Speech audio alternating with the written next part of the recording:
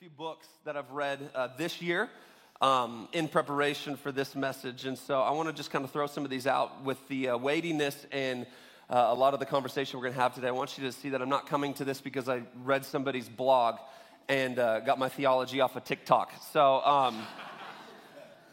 just so you know.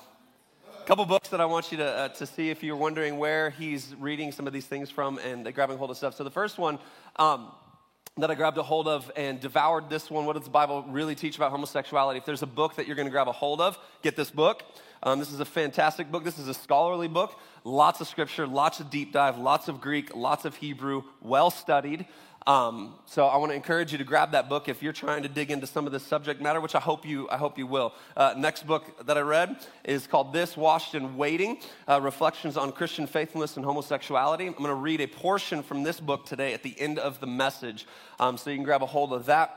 Next book, so you guys know, Embodied, Transgender Identities, the Church, and What the Bible Has to Say. This is another one. This is deep content, big content. Mature content. So I want you to understand that I'm reading through these things, I'm studying, I'm not blind nor oblivious to what's happening in the world around us. So if you're looking for some books to read. Next one, this is a massive one, The Rise and Triumph of the Modern Self, Cultural Amnesia, Expressive Individualism, and the Road to Sexual Revolution. This is about a 420-page book. It took me a good portion of 4 months this year to get through this book. Fascinating book. Historical, philosophical, and speaking to a lot of the cultural issues that we are facing right now. So if you are into deep reads, that is your book right there. Next one. Confronting Christianity, 12 Hard Questions for the World's Largest Religion. This book was fascinating, absolutely amazing, tackles everything from racism to slavery to women in ministry to homosexuality, sexual immorality, what the Bible has to say, once again, very scholarly. And so these are some of the recommendations that I'm making. Here's the next one. This was in 1985, so excuse the cover. Right? I think the person who wrote it had a perm,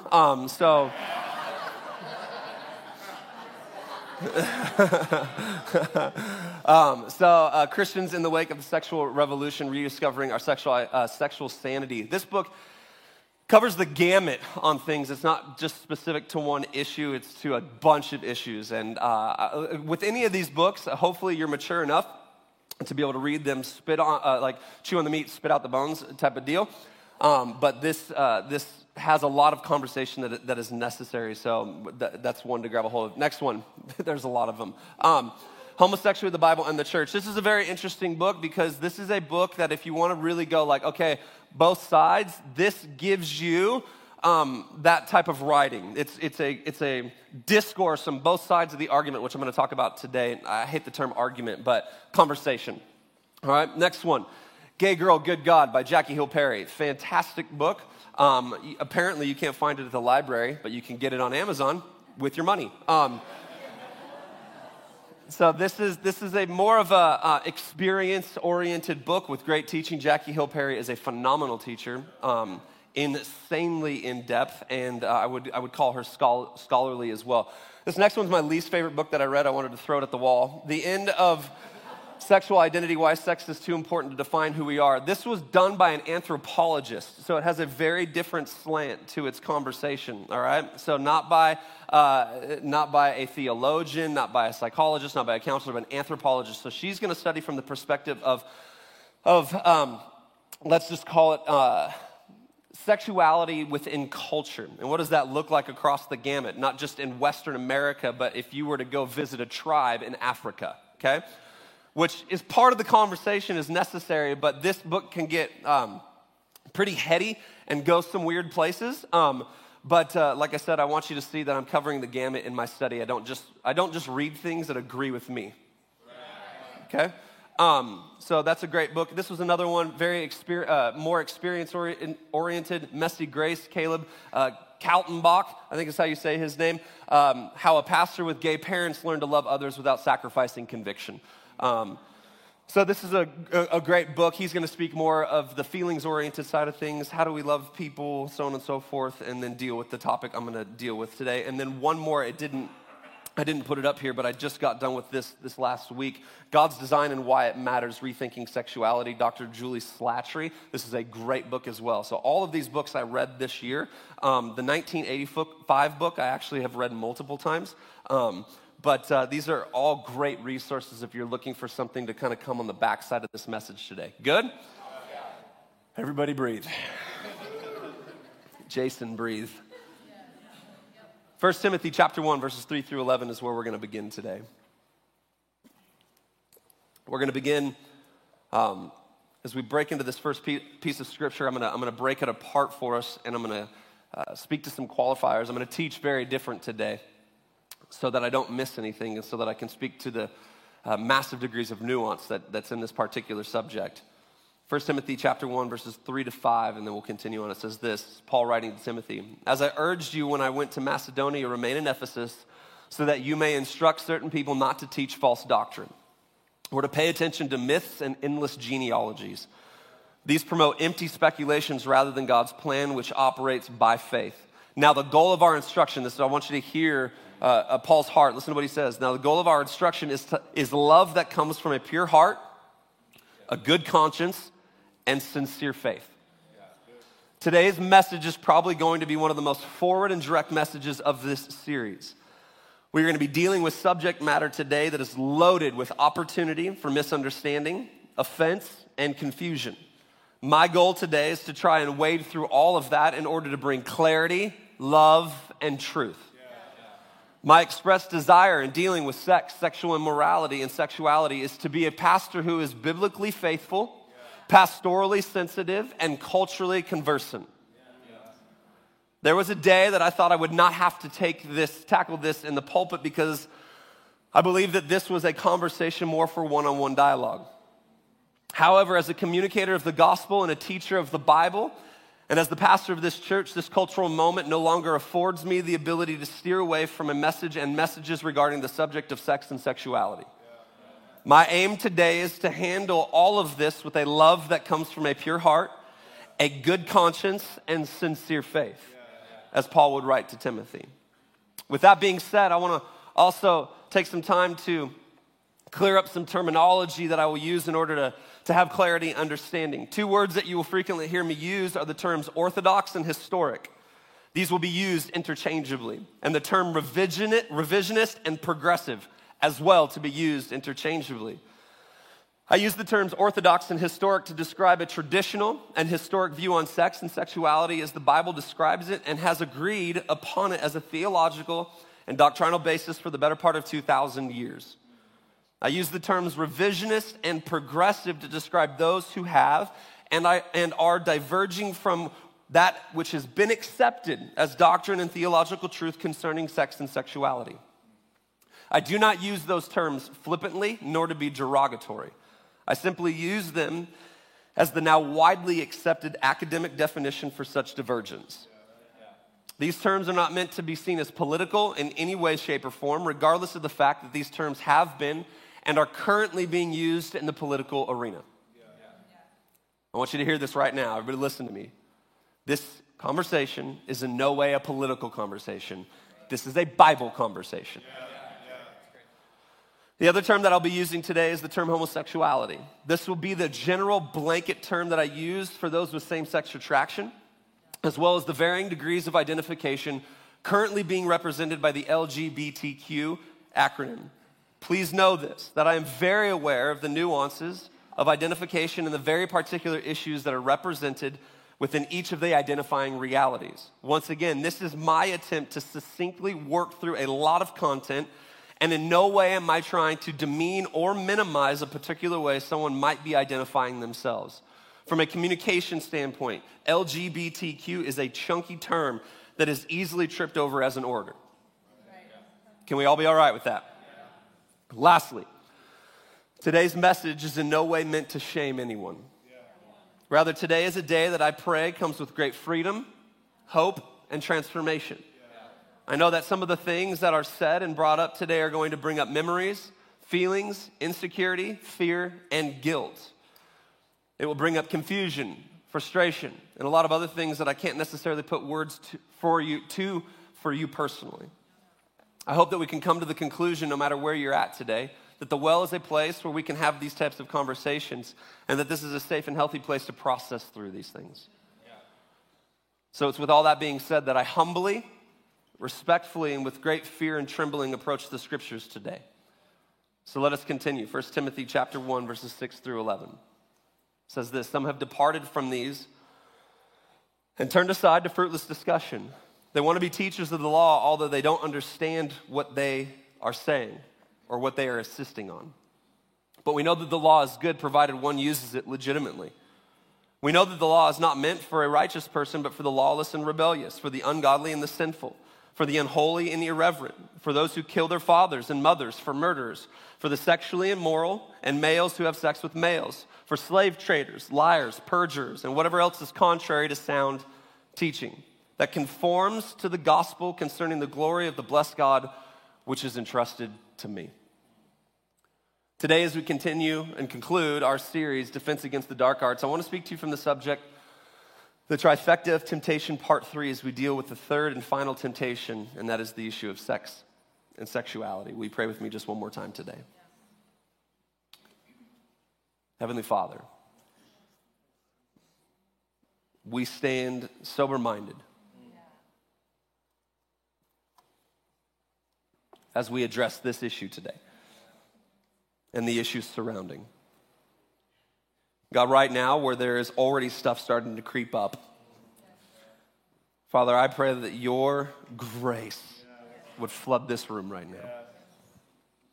God, I ask that you would use my words to bring hope, life, and freedom today. We know that where your presence is, there is freedom, and who the Son sets free is free indeed. And so, God, we declare this to be your house today. We have sanctuary here. Speak to us right now. Our ears are open, our minds are ready, and our hearts are soft. Would you bring your word to life today in Jesus' mighty name? And everybody said, amen. I remember where I saw porn for the first time as a kid. I remember where I was at. I remember the smell of the woods, the light of the day. I can feel, if I step back, I can still feel the breeze of that afternoon. 4 boys wandering in the woods.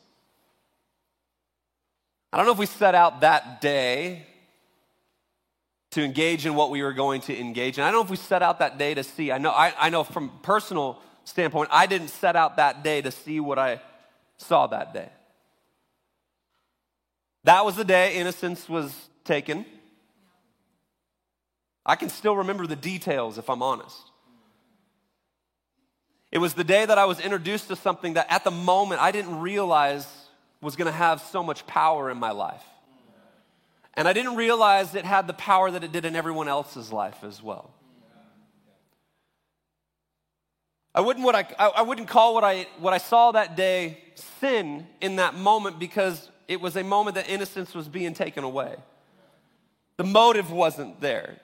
It was kind of just 4 boys exploring and trying to look at what this particular kid's dad had in his garage. But it changed me. Changed the way that I saw things. It changed the way that I thought about things. Changed the way that I felt about things. We like to think that the issue of sex and sexuality is like everything that we face in life and in faith, but the truth is that it's not. While from a sin perspective, it carries the same weight and classification as everything else that is designated by God as outside of his will and purpose for our lives, the Bible also tells us that it has very different power and therefore implications upon our lives. Listen to what Paul writes to the Corinthians in 1 Corinthians 6, 18 through to 20. He says, flee sexual immorality. Every other sin a person commits is outside the body, but the person who is sexually immoral sins against his own body. Don't you know that your body is a temple of the Holy Spirit who is in you, whom you have from God? You are not your own. You were bought at a price, so glorify God with your body. This is an issue that we all deal with. While there are varying degrees and details as to what that looks like in each of our lives, the issue of sex and sexuality is up front and center in each of our lives. This is why the Bible, from the Old Testament to the New Testament, deals with it so squarely. None of us are off the hook. Come on. None of us are off the hook. And what I hope that we don't do in a message like this is start thinking to ourselves, well, I don't deal with that. So it can't be that, but no, we deal with it. It doesn't matter what that is, we all deal with it. So let's make a few introductions, if you will, today. I want to introduce you to two characters that we need to interact with, and that the first character is this is going to come up on the screen. This is our first Greek word, arsenokotites. Okay? You may not be able to read that very well. This is a two-part word consisting of arsen, A-R-S-E-N, meaning man, and kohite, meaning bed, literally meaning betters of men. This is an important word for us today because when it comes to the issue of homosexuality, it is a very clear and precise word. This helps us navigate the validity and impact of the Bible's prohibition against all acts of homosexuality. From the revisionist and progressive standpoint, such prohibitions are interpreted as invalid because the term homosexuality, English, was not a valid word in that cultural moment in time. As well, revisionist and progressive commentators would suggest that where the issue of homosexuality is brought up scripturally, it is within the framework of non-consenting behavior. In other words, the homosexual activity that the Bible is speaking of is behavior that is unwanted, and one of the parties involved is having something perpetrated against them. That would be the interpretation from a revisionist or progressive standpoint. Therefore, making the injunction against homosexuality null and void. The implications of this idea are vast in nature, but really focus around the idea of affirming homosexual activity within the confines of a loving and committed relationship between two people of the same sex. While I will make the concession that the term homosexual, the English term, is a term that was not yet employed and has been since added to the translation of the Bible into English, the word that is used to describe its nature and subsequent prohibition is found within Scripture, and it means what it means. So let's look at a few other instances. Here's what the relevant texts look like in the Septuagint, which is the Greek translation of the Old Testament used by the Jews in the first century. Look at this, Leviticus 18, 22 through to 23. It says this: "You shall not lie with a male as with a woman. It is an abomination. And you shall not lie with any animal and make yourself unclean with it. Neither shall any woman give herself to an animal to lie with it. It is perversion." Verse 22, if it comes up, you can see how the words are used here. Meta, arsenos, koiton. Literally meaning betters of men. So it's the same words we're seeing in the Old Testament that's being used in the New Testament. Okay? Leviticus 20, verse 13, here's another one. It says, "If a man lies with a male as with a woman, both of them have committed an abomination." We're going to pull the next words up. Here it is again, arsenos, koiton. So what we see in 1 Timothy, amongst other moments within Scripture, are these words being used. So while you do not have the term homosexuality being used from an English term, we have the Greek, therefore the nature, and the Hebrew, therefore the nature and consistency of it, and the prohibition of it across all Scripture. As Paul the Apostle articulates his thoughts and truths concerning the specific teaching on sexual ethic, we must see and understand that he is not mincing words, and there is a clear teaching from a biblical perspective on the issues of homosexuality. I'm going to pause here for a second. For many of us in this room, I need you to just stay with me the entire message, okay?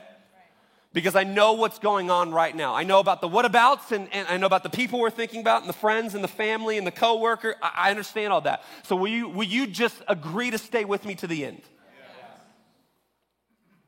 I want to introduce you to another word. You're going to see me go back and forth between sexual immorality and homosexuality, and here's the reason. I'm not trying to belabor a specific issue, homosexuality specifically. But what I am trying to deal with is a term and a reality that's trying to be grafted into doctrine and theology very specifically. We have an agreement in totality that adultery isn't appropriate by way of the Bible. right? But there's this other thing that's going on right now that from a cultural push, so I have to deal with that specifically so that we can see it. Y'all with me still? So the next word is the word porneia. And this is to commit fornication or any sexual sin. It's a big umbrella. Fornication, lewdness, or any sexual sin. This is what it is in the Greek. Any sexual sin is a very broad injunction that we must remember that the general sexual ethic presented to us within Scripture is pretty specific and therefore addresses the broadness of this Greek word. Porneia, from the way that we engage physically pre-marriage to what takes place within marriage, there is an ethic associated with our sexual lives.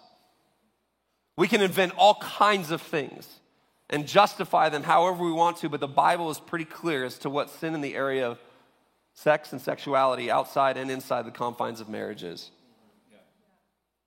Now, what we must understand is that while we are just scratching the surface with our understanding of these words, what they are presenting to us is a truth that is to be assimilated into each of our lives. And that truth is this. The Bible is very clear as to the lived expression and sexual ethic of our lives as believers.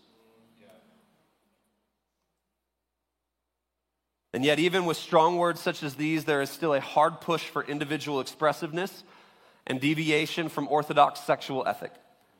You can go to Google, and in an instant, you'll be met with countless personal blogs and papers written to try to affirm positions that simply are not affirmed in Scripture. We can try and say that the words are wrong. Paul was biased, and the transliteration of the Bible is outdated and incorrect in light of social progression. But once again, we'd be arguing from a weak and uninformed and albeit arrogant position. I want to say this, that not everything is old is outdated. Let me say that one more time. Everything that is old is outdated. You notice how everybody's starting to listen to Led Zeppelin again? Right? Bringing back bell bottoms again. We're dressing like we're in the 80s again. Thank you for laughing. That was a great tension breaker. Writer Kevin DeYoung puts it like this. The English translations, here's a quote from that book I was mentioning, the first one, Homosexuality, what the Bible says about it. The English translations, this is how pointed he is. The English translations are almost always right, especially when they basically say the same thing. Speaking in reference to the words that we've just gone over, he then says of different translations of the Bible, he's not gonna name 9 of them, so he's just gonna use this term, these 9, okay? Listen to what he writes. This is a quote from that book. Think about it.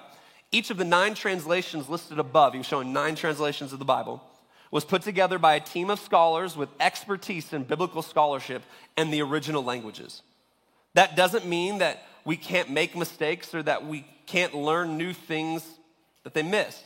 But it does mean that after reading a few commentaries and perusing a couple articles online, you will certainly not know the ancient world of Koine Greek better than they did. If translators thought a specific word really meant X, as seminary students and bloggers are apt to say, they wouldn't have translated it Y. Our English translations, imperfect though they may be, are faithful and reliable translations of the original languages. They do not need decoding. In other words, propping up conspiracy theories and unfettered biases in order to minimize what the Bible says about our sexual ethic is not just short-sighted, but it's intellectually dishonest. That's my quote. And that's where a lot of this conversation has come from. I saw something the other day on TikTok.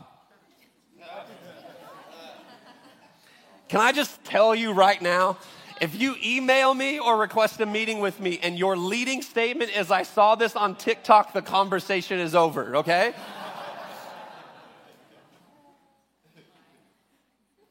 I'm not trying to be mean. But while you were on TikTok, I was reading 10 books. And it took me a lot longer than a minute and 30 seconds. While there are ways that we have to work through biblical content and take into consideration context, culture, and audience, which we're going to talk this week, our message, our 2-hour message is going to drop tomorrow on women in ministry and leadership. That's important, so you can guys go take a look at that. We're going to talk about context and culture and audience. Where there is universal agreement on an issue across the entirety of the Bible, there is not much more to say about it. This is why Paul would instruct Timothy and Titus to stay strong and intentional on the preaching and teaching of the word, to not steer away from the truth that is aligned with what he would define as sound doctrine. Y'all still with me today? Furthermore, I want to read a quote by a man. This is kind of just to round it all out, this portion of the message today, by a man named Luke Timothy Johnson, a well-respected, every shout respected, New Testament scholar who supports homosexual behavior and has a revisionist and progressive view on sexual ethic. I read this because I appreciate his honesty and his candor on this issue. Listen to what he says, and this is a quote. He says, I think it is important to state clearly that we do, in fact, reject the straightforward commands of Scripture and appeal instead to another authority when we declare that same-sex unions can be holy and good. And what exactly is that authority, he goes on to write. We appeal explicitly to the weight of our own experience and the experience thousands of others have witnessed to, which tells us that to claim our own sexual orientation is in fact to accept the way that God has created us.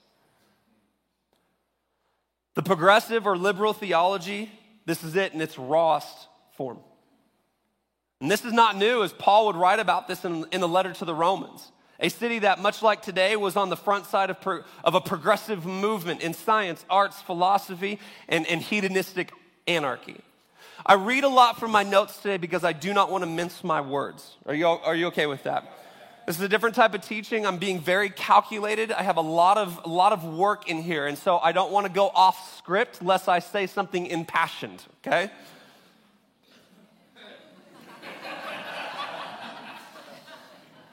Someone's like, then what is this right now?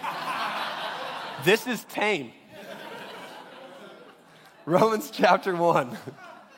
Listen to what Paul writes to the Romans. Romans chapter 1, 18 through to 25. For God's wrath is revealed from heaven against all godlessness and unrighteousness of people who by their unrighteousness suppress the truth. Since what can be known about God is evident among them because God has shown it to them. For his invisible attributes, that is, his eternal power and divine nature, have been clearly seen since the creation of the world, being understood through what he has made. As a result, people are without excuse. For though they knew God, they did not glorify him as God or show gratitude. Instead, their thinking became worthless, and their senseless hearts were darkened. Claiming to be wise, claiming to be wise, they became fools and exchanged the glory of the immortal God for images resembling mortal man, birds, four-footed animals, and reptiles. Therefore, God delivered them over in their desires of their hearts to sexual impurity. There's that first one.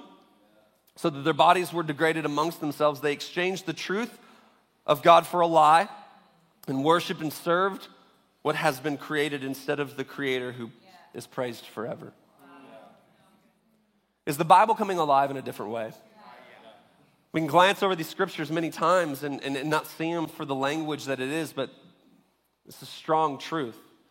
Rejection of orthodoxy and scriptural truth is the only way to work around the ethic and design that is given to us in and through the counsel of Scripture. In other words, meaning that if we want to say that God allows the things that sexual immorality, homosexuality, and any deviation in between, we have to go around Scripture in order to do that. Can we all agree on that? We have to go around it. There's no way through it, because if we try to go through it, you're going to hit a wall. The wall is the words. The wall is his word. The wall is that which he breathed life into. And so because of this reality, there's three rejections that all of us make at one point or another when we're dealing with sexual immorality and sexual ethic. The first rejection is this. We just found it in Romans. It's the glory of God for an idol. If you wondered what that idol is, it's ourselves.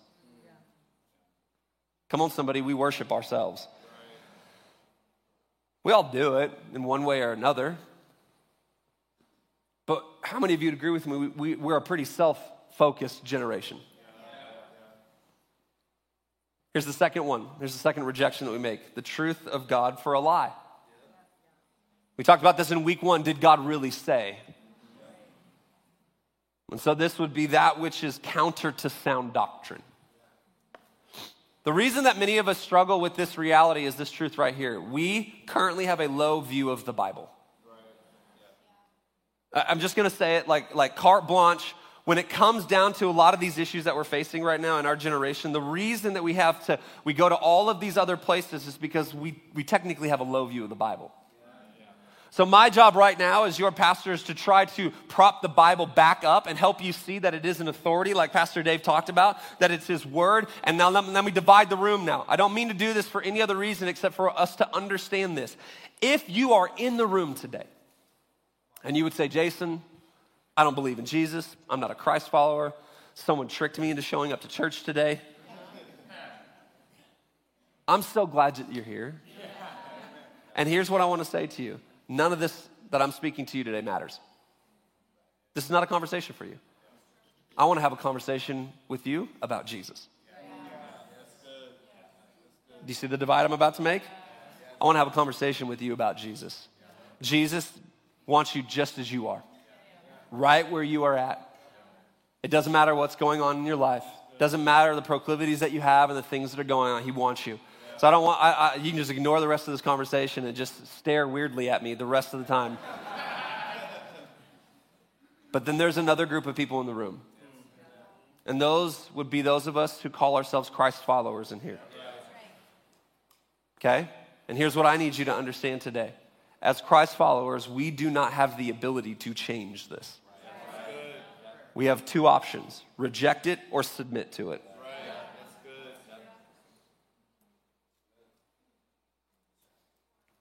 So to those of you in the room today who are kicking the tires on faith and trying to figure out things, I'm so glad you're here. I love you.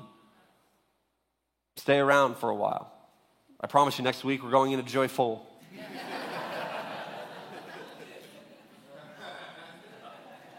But for those of you who are Christ followers, you call this place home. I'm being your pastor today. And I'm letting you understand and know where we stand as a church. And that's big C, not just little c. This is not something that I'm just geeked up about right now. I'm trying to bring clarity in this area so that we have the ability to talk about these things openly. Is that helping everybody? Here's the second, or the third rejection is natural design for unnatural desire. That which is contrary to God's plan and intent. These are going to start, this message today is going to start conversations. It's not going to finalize conversations. So please write your questions down. You can send them to dave@thewellslc.com.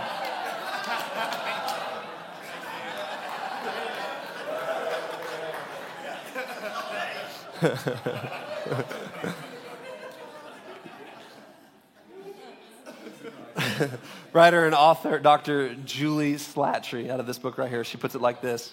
It's such a poignant quote. She says, pride is at the center of both our rejection of God's holy standard and our judgmental application of that truth.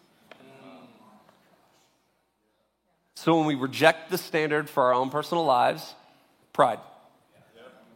And when we, with bitterness and frustration and condemnation, level things against other people, pride. What's happening right now in our world, so now I'm going to go a little off script. What's happening in our world right now is these two polar opposite views. And so what we have is complete anarchy over here. Do whatever I want with my body. Do whatever I want with who I am, as long as I'm not hurting anybody and as long as there's consent. So right over here we have that application going on. And then, so let's call it celebration, okay? And then on this end over here, where the church is kind of traditionally occupied space, we have condemnation. Celebration, condemnation. I want to offer us a third way that I actually think is more biblically appropriate. Compassion.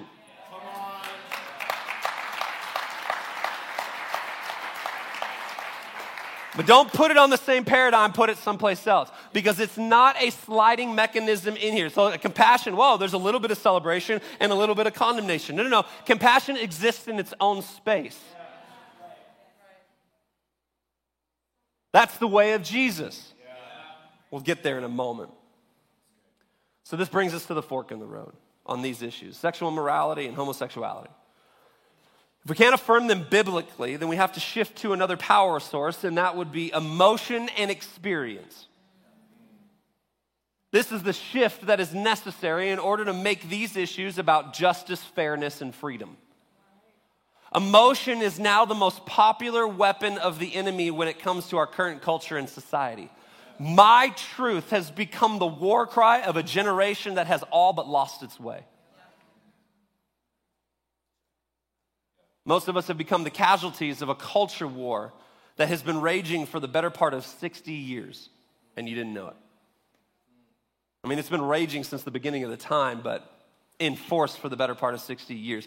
Mary Eberstadt, writer and author of the book Primal Screams, How the Sexual Revolution Created Identity Politics, writes this. The sexual revolution was the destigmatization and the demystification of non-marital sex and the reduction of sexual relations in general to a kind of hygienic recreation in which anything goes so long as those involved are consenting adults. So here we see the reduction of the beauty and purpose connected to a God-authored and commissioned sexual ethic. This is the platforming of sexual experimentation, personal preference, and general boundlessness as long as there's consent and no one is being harmed. Do you want to know what we're going to have to wrestle with over the coming years and generations? Robotics. It's already out. We're already talking about it. I kid you not, in pastoral circles, how are we going to bring the Bible to an issue of when it comes to sex with robots? It sounds wild, but we're there, guys. Virtual reality. What is the sexual ethic around these situations and circumstances? Like, do you guys remember back in the day, for those of us like pre-internet? You guys remember that? Like, I'm not trying to be like, we're dealing with this with our kids. I have no mind for this stuff. Like, in order to get pornography, you had to like go to AM, PM and either steal it or get somebody to buy it for you. Now we're talking about virtual reality. So to say, oh, well, it's just the same, and have the same cliche and blanket statements that the church has always had, not appropriate. We have to deal with these issues with intellectual honesty. In their book, After the Ball, How America Will Conquer Its Fear and Hatred of Gays in the 90s, writers and authors Marshall Kirk and Hunter Madsen write this powerfully clear and pointed summation. Listen to this. First, you get your foot in the door by being as similar as possible. Then and only then, when your one little difference orientation is finally accepted, can you start dragging in your other peculiarities one by one. You hammer in the wedge narrow end first. As the saying goes, allow the camel's nose beneath your tent and his whole body will soon follow. That's the progressive sexual ethic in the world right now. This is important for us to understand and recognize because as Christ followers, I want you to hear this statement now. We have to clearly define and understand our role and place within this culture war. I do not believe that we have been called to fight in a culture war, although there would be many who would disagree with me on that. I believe that we have a very unique and purposeful role within this war. Let me illustrate it this way. On April 1st, 1945, the Battle of Okinawa began, which would be the beginning of an 83-day battle that would claim the lives of over 82,000 people. During these 83 days, there would be an 11-day standoff that would ultimately gain notoriety and become known as the Battle of Hacksaw Ridge. The battle would be like any other in the 83-day siege at Okinawa because of one man by the name of Desmond Doss. Desmond Doss was awarded the Purple Heart by President Harry Truman for his heroic rescue of over 75 soldiers while remaining unarmed and have never carried a weapon in battle. You see, in 1940, a U.S. law allowed conscientious objectors to serve the war effort in non-combatant positions. Desmond would become a medic, but not without severe backlash and abuse from his fellow servicemen. I'm going somewhere, so just follow me, okay? Listen to this quote from a recent documentary. The Army made Doss's life hell during training. It started out as harassment, and then it became abusive, Benedict says. He interviewed several World War II veterans who were in Doss's battalion. They considered him a pest, questioned his sincerity, and threw shoes at him while he prayed.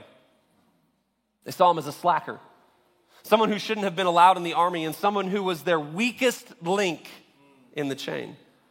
Their opinion of Doss would eventually change as literally their lives would be saved by him. Listen to the excerpt from an article written about Doss and his extraordinary feat. Listen to this. Under a barrage of gunfire and explosions, Doss crawled on the ground from wounded soldier to wounded soldier. He dragged severely injured men to the edge of the ridge, tied a rope around their bodies, and lowered them down to other medics below. In Benedict's documentary, Doss said, "I was praying the whole time. I just kept on praying, Lord, please help me get one more." I tell that story because there's a very important truth we need to understand. You see, Doss was in the war, but not of the war. He would see the bullets fly and the blood be spilt. He would see the pain and the heartache. He would see the men that had stepped onto that battlefield lose their lives and would watch families and futures alter because of it. Yet he would never pick up a weapon. He was there to rescue. His mission was clear and his purpose was resolute. As Christ followers, our job is to be in the war, but not of the war. I'm going to say that one more time because it's a play on words. Our job as Christ followers is to be in the war, but not of the war. The weapons that we fight with are not carnal weapons. They are not our words and our fingertips on Facebook. They are weapons, spiritual weapons that Ephesians talks about. Our job is to be in the war, but not of the war, to rescue and to heal, to love and to save. And too often when it comes to this subject matter, there are more Christians fighting with fists rather than serving with their hands. And in an even greater indictment, many of us are all but ignoring the very thing that the Bible teaches in order to continue to engage with the things that are private in our lives and should be surrendered as we beat down others with condemnation and judgment.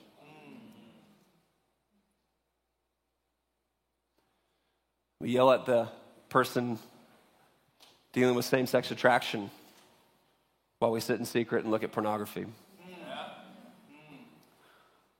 We have disdain on our face for the transgender person as we're cheating on our spouse. And the reason the world stopped listening to the church is because our house is out of order. Writer and author Philip Yancey put it ever so directly as he writes this: "I know of no greater failure among Christians than in presenting a persuasive point of view on sexuality. Outside the church, people think of God as the great spoil sport of human sexuality, not as its inventor. In a sex-saturated society, even true believers find it hard to accept that traditional Christian morality offers the fullest, most satisfying life. The Pope utters pronouncements, denominations issue position papers, and many Christians ignore them and follow the lead of the rest of society. Surveys reveal little difference between church attenders and non-attenders in the rates of premarital intercourse and cohabitation. Surveys also show that millions of people have left the church in disgust over its hypocrisy about sex, especially when the priests and ministers failed to practice what they preach."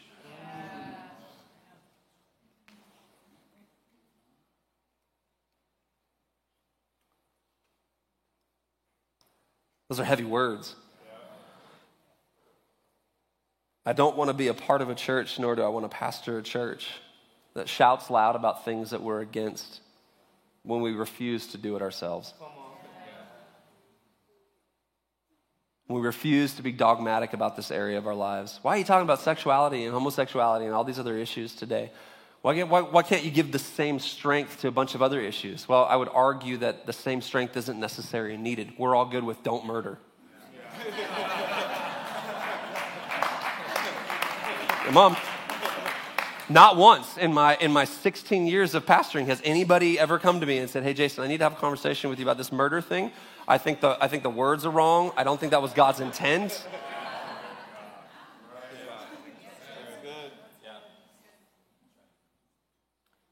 But isn't it interesting how we pick and choose things in His Word? So here's what I want to do with the remaining time together. Y'all still with me? Okay. I need to transition with all that in mind and offer us a way forward. I want to introduce us to one more word today, probably the most important word we can focus on in this conversation. It's a word that would be used by Ezekiel in the Old Testament, Ezekiel 18:30. It's a word that John the Baptist would use in Matthew 3, verse 2. It's a word that Jesus would use in Mark chapter 1, verse 15. Peter would use it in Acts chapter 2, verse 38, and Paul would call all people to it in Acts 17, verse 30. It's the word metanoia, or repent. Change of mind, repentance. In the New Testament, this is a quote, primarily refers to a comprehensive change of one's orientation toward following God. I repent, change one's mind. And the New Testament generally refers not to simply changing one's mind, but in turning back to God. Repentance is both spiritual and practical, and it is a truth that seems to have all but been lost in our churches and discipleship. It would be this idea that's being presented to the Corinthians as Paul would write 1 Corinthians chapter 6, verses 9 through to 20, lengthy piece of scripture. It says this, "Don't you know that the unrighteous will not inherit God's kingdom? Do not be deceived. No sexually immoral people, idolaters, adulterers, or males who have sex with males, no thieves, greedy people, drunkards, verbally abusive people, or swindlers will inherit the kingdom of God." There's a list for you. That's why now he levels it down and he levels the playing field. And then watch what he says in verse 11. "And some of you used to be like this." The operative word, used. Everybody shout, used. Used to be like this, but you were washed, you were sanctified, you were justified in the name of the Lord Jesus Christ and by the Spirit of our God. Yeah. So Paul writes about the spiritual reality of repentance, and he goes on to write about the practical implications of it. He says, everything is permissible for me. We talked about this in another series. There's quotation marks around it because this was the argument of the world, of the society around them, of the culture around them. Everything is permissible for me. And then he says, but not everything's beneficial. Everything is permissible for me, but I will not be mastered by anything. Food is for the stomach and the stomach for food, and God will do away with both of them. However, the body is not for sexual immorality, but for the Lord, and the Lord for the body. God raised up the Lord and will also raise us up by his power. Don't you know that your bodies are a part of Christ's body? So should I take a part of Christ's body and make it part of a prostitute? Absolutely not. Do you know that anyone joined to a prostitute is one body with her? For scripture says the two will become one flesh, but anyone joined to the Lord is one spirit with him. Flee sexual immorality. Every other sin a person commits is outside the body, but the person who is sexually immoral sins against his own body. Don't you know that your body is a temple of the Holy Spirit who is in you, whom you have from God? You are not your own, for you were bought at a price, so glorify God with your body. You are not your own. You don't own you. Remember, Christ followers, if I'm subjecting myself to the authority and lordship of Jesus, I am no longer my own. Devon is not his. Dave is not his. Sarah is not hers. Kaisa is not. I am not mine. I do not belong to me. I do not have autonomous authority over this thing, but rather in the hands of a good God, I now say, God, use this. I am a living sacrifice unto you. Too often we settle for what Dietrich Bonhoeffer would call cheap grace. The German theologian and martyr would give his famed and impassioned summation of repentantless faith. Listen to this, defined by him as cheap grace. Listen to what he writes. Cheap grace means the justification of sin without the justification of the sinner. Grace alone does everything they say, and so everything can remain as it was before. All for sin could not alone. Well then, let the Christian live like the rest of the world. Let him model himself of the world's standards in every sphere of life and not presumptuously aspire to live a different life under grace from his old life under sin. Cheap grace is the grace we bestow upon ourselves. Cheap grace is the preaching of forgiveness without requiring repentance, baptism without church discipline, communion without confession. Cheap grace is grace without discipleship, grace without the cross, grace without Jesus Christ living and incarnate. In other words, cheap grace is grease that makes me feel good. And our churches have too long been built upon it.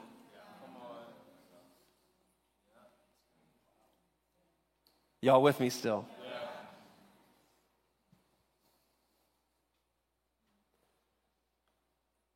Metanoia. It's what we're called to change, to transform, to become. These are not easy paths, but we were never told that they were going to be. In fact, we were told quite the opposite. It's not easy to walk away from an illicit relationship that is built upon passion and lust. It's not easy to work through the pain that caused the addiction to porn or to deal with the patterns that have led to finding oneself trapped by it. And please know, like as I point these things out, it's not because I'm bent on those things and dealing with those things. It's just the easiest to speak to instead of giving a detailed list on any deviation that we can make. I will never know the frustration that is involved working through same-sex attraction and not being with someone that you're drawn to. I will never know the deep pain of being in a body that does not feel like your own and wishing you were with someone else or you were someone else. None of us will know that. Some of us will. These are complex issues with complex paths. These are not things that are overcome with simple willpower and cliche statements like just be straight. Stop it.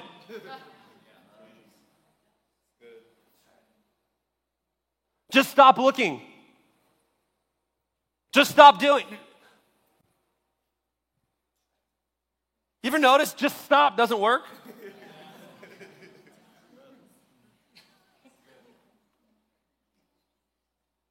I wish. Like I look at a pack of Oreos. Just stop. Just one more.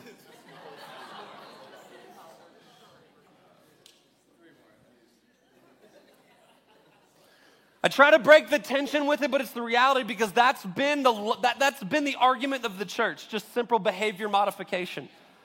Instead of giving people the dignity and the ability and the space to process through why it is that they're working through what it is that they're working through. We can't carte blanche get into people's minds and hearts with a simple statement of just stop. It doesn't work. You don't tell a heroin addict to just stop. Why wouldn't we give someone else the same compassion?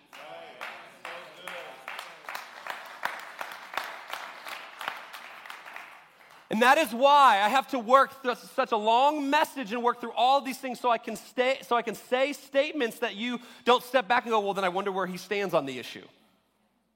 I've been very clear as to where we stand. But compassion doesn't negate conviction. That wasn't in my notes. That was actually really good. So someone write that down and let me know that I need to say that in the next service. To be a gospel-centered community is to be a place that walks through these and many other issues, helping to see all of our lives engaged in greater degrees of freedom daily. This message does not solve, nor does it speak to all the whatabouts we could be possibly coming up with right now in our minds. I want to say this is the beginning of a conversation. But I do want to offer some closing truths, finally. I told you it was going to be a long one today. I want to offer some closing truths to consider as we work to create a path forward that offers us all ways to grapple with the issue of sex and sexual immorality. These truths are offered to us in and through metanoia. Here's the first one. If you're taking notes today, we have to allow repentance to change our minds concerning ourselves. This is for all of us. We have to allow repentance to change our minds concerning ourselves. See, it'd be easy for us to say, well, at least I don't have that problem. It'd be easy to minimize what we have issue with in light of something that we deem to be more major. However, the truth is that at the core of all of these issues and many other ones is one common denominator, ourself, our flesh, the thing inside of us that makes us the center of our own universe. True biblical and Christ-centered repentance will cause us to have a reformation in the way that we see ourselves. Now, I want to try to preach Bonhoeffer's closing statements on the cheap grace issue. Listen to what he says as he continues in his thoughts about cheap grace by helping us understand costly grace and how it impacts ourselves. This is Bonhoeffer, and he says, costly grace is the treasure hidden in the field. For the sake of it, a man will gladly go and sell all that he has. It is the pearl of great price to buy which the merchant will sell all of his goods for. It is the kingly rule of Christ for whose sake a man will pluck out the eye which causes him to stumble. It is the call of Jesus at which the disciples leaves his nets and follows him. Costly grace is the gospel which must be sought again and again and again. The gift which must be asked for. The door at which a man must knock. Such grace is costly because it calls us to follow. It is grace because it calls us to follow Jesus Christ. It is costly because it costs a man his life. And it is grace because it gives a man the only true life. It is costly because it condemns sin, and grace because it justifies the sinner. Above all, it is costly because it cost God the life of his son. Ye were bought at a price, and what has cost God much cannot be cheap for us. Above all, it is grace because God did not reckon his son too dear a price to pay for our life, but delivered him up for us. Costly grace is the incarnation of God.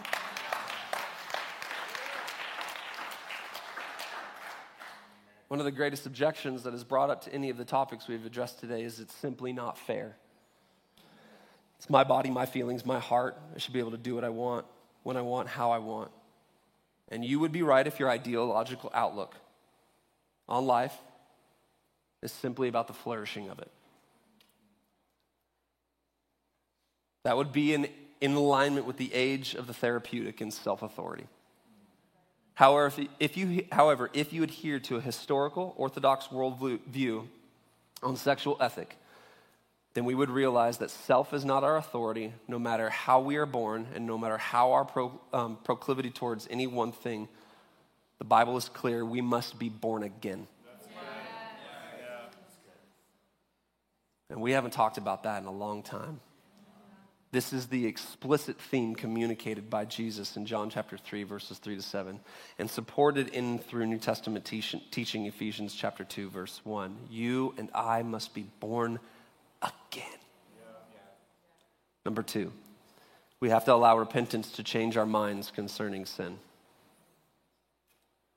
I hope that in our time together today, we've come to the conclusion that the Bible is pretty clear when it comes to the issue of sin, especially where sex and sexuality is concerned. The truth is that we may not like it, but it's there.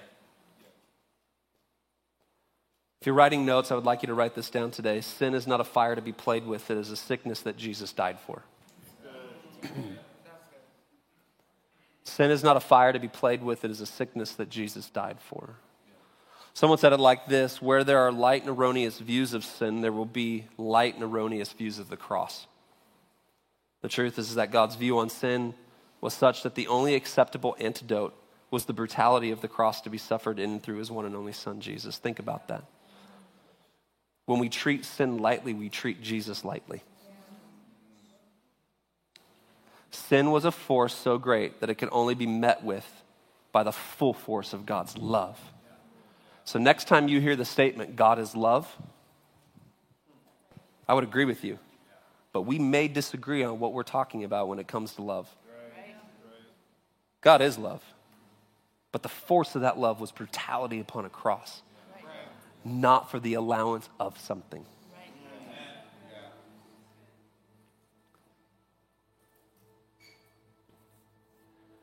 Number 3, last one. We have to allow repentance to change our minds concerning God. We have to allow repentance to change our minds concerning God. A.W. Tozer said this: when the truth has been revealed in the Word of God, listen to these words, church. When the truth has been revealed in the Word of God, our business is to find out what that truth is, and in all of our teaching, conform to that truth. We're not to edit it or change it, but to let it stand just as it is. He goes on to write this: men are not willing to let God be what he says that he is. They attempt to change, correct, alter, and apologize for God in an attempt to make him be other than what he is. God is, and we had better accept him as he is. You see, we have to allow repentance to transform our understanding and view of God. He has to become more than a cosmic taskmaster that has an affinity at making our lives miserable by stripping us all of what we feel is good and acceptable in life. He has to become more than a parental control seeking to keep us from seeing and experience all that life has to offer. For too long, God has gotten a bad rap because he put boundaries of love in our lives. We must begin to see God for who he is, a loving and redemptive Savior who created the best for us, desires that we would partake of his love and goodness, and in and through a submitted and engaged relationship, find life in him. This love has different applications in each of our life, but it will lead us to the same place no matter who you are today. Repentance will always lead us to the same place. It is not better than somebody. It is not worse than somebody. The only place repentance will equally lead all of us to, no matter your background, your proclivity, your sin, your dysfunction, your skin color, your socioeconomic background, your age, your stage in life. This thing called repentance will lead us to one place, and that is the foot of the cross.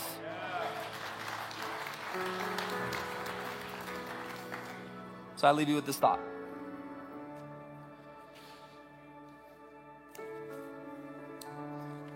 Washington Waiting, page 202.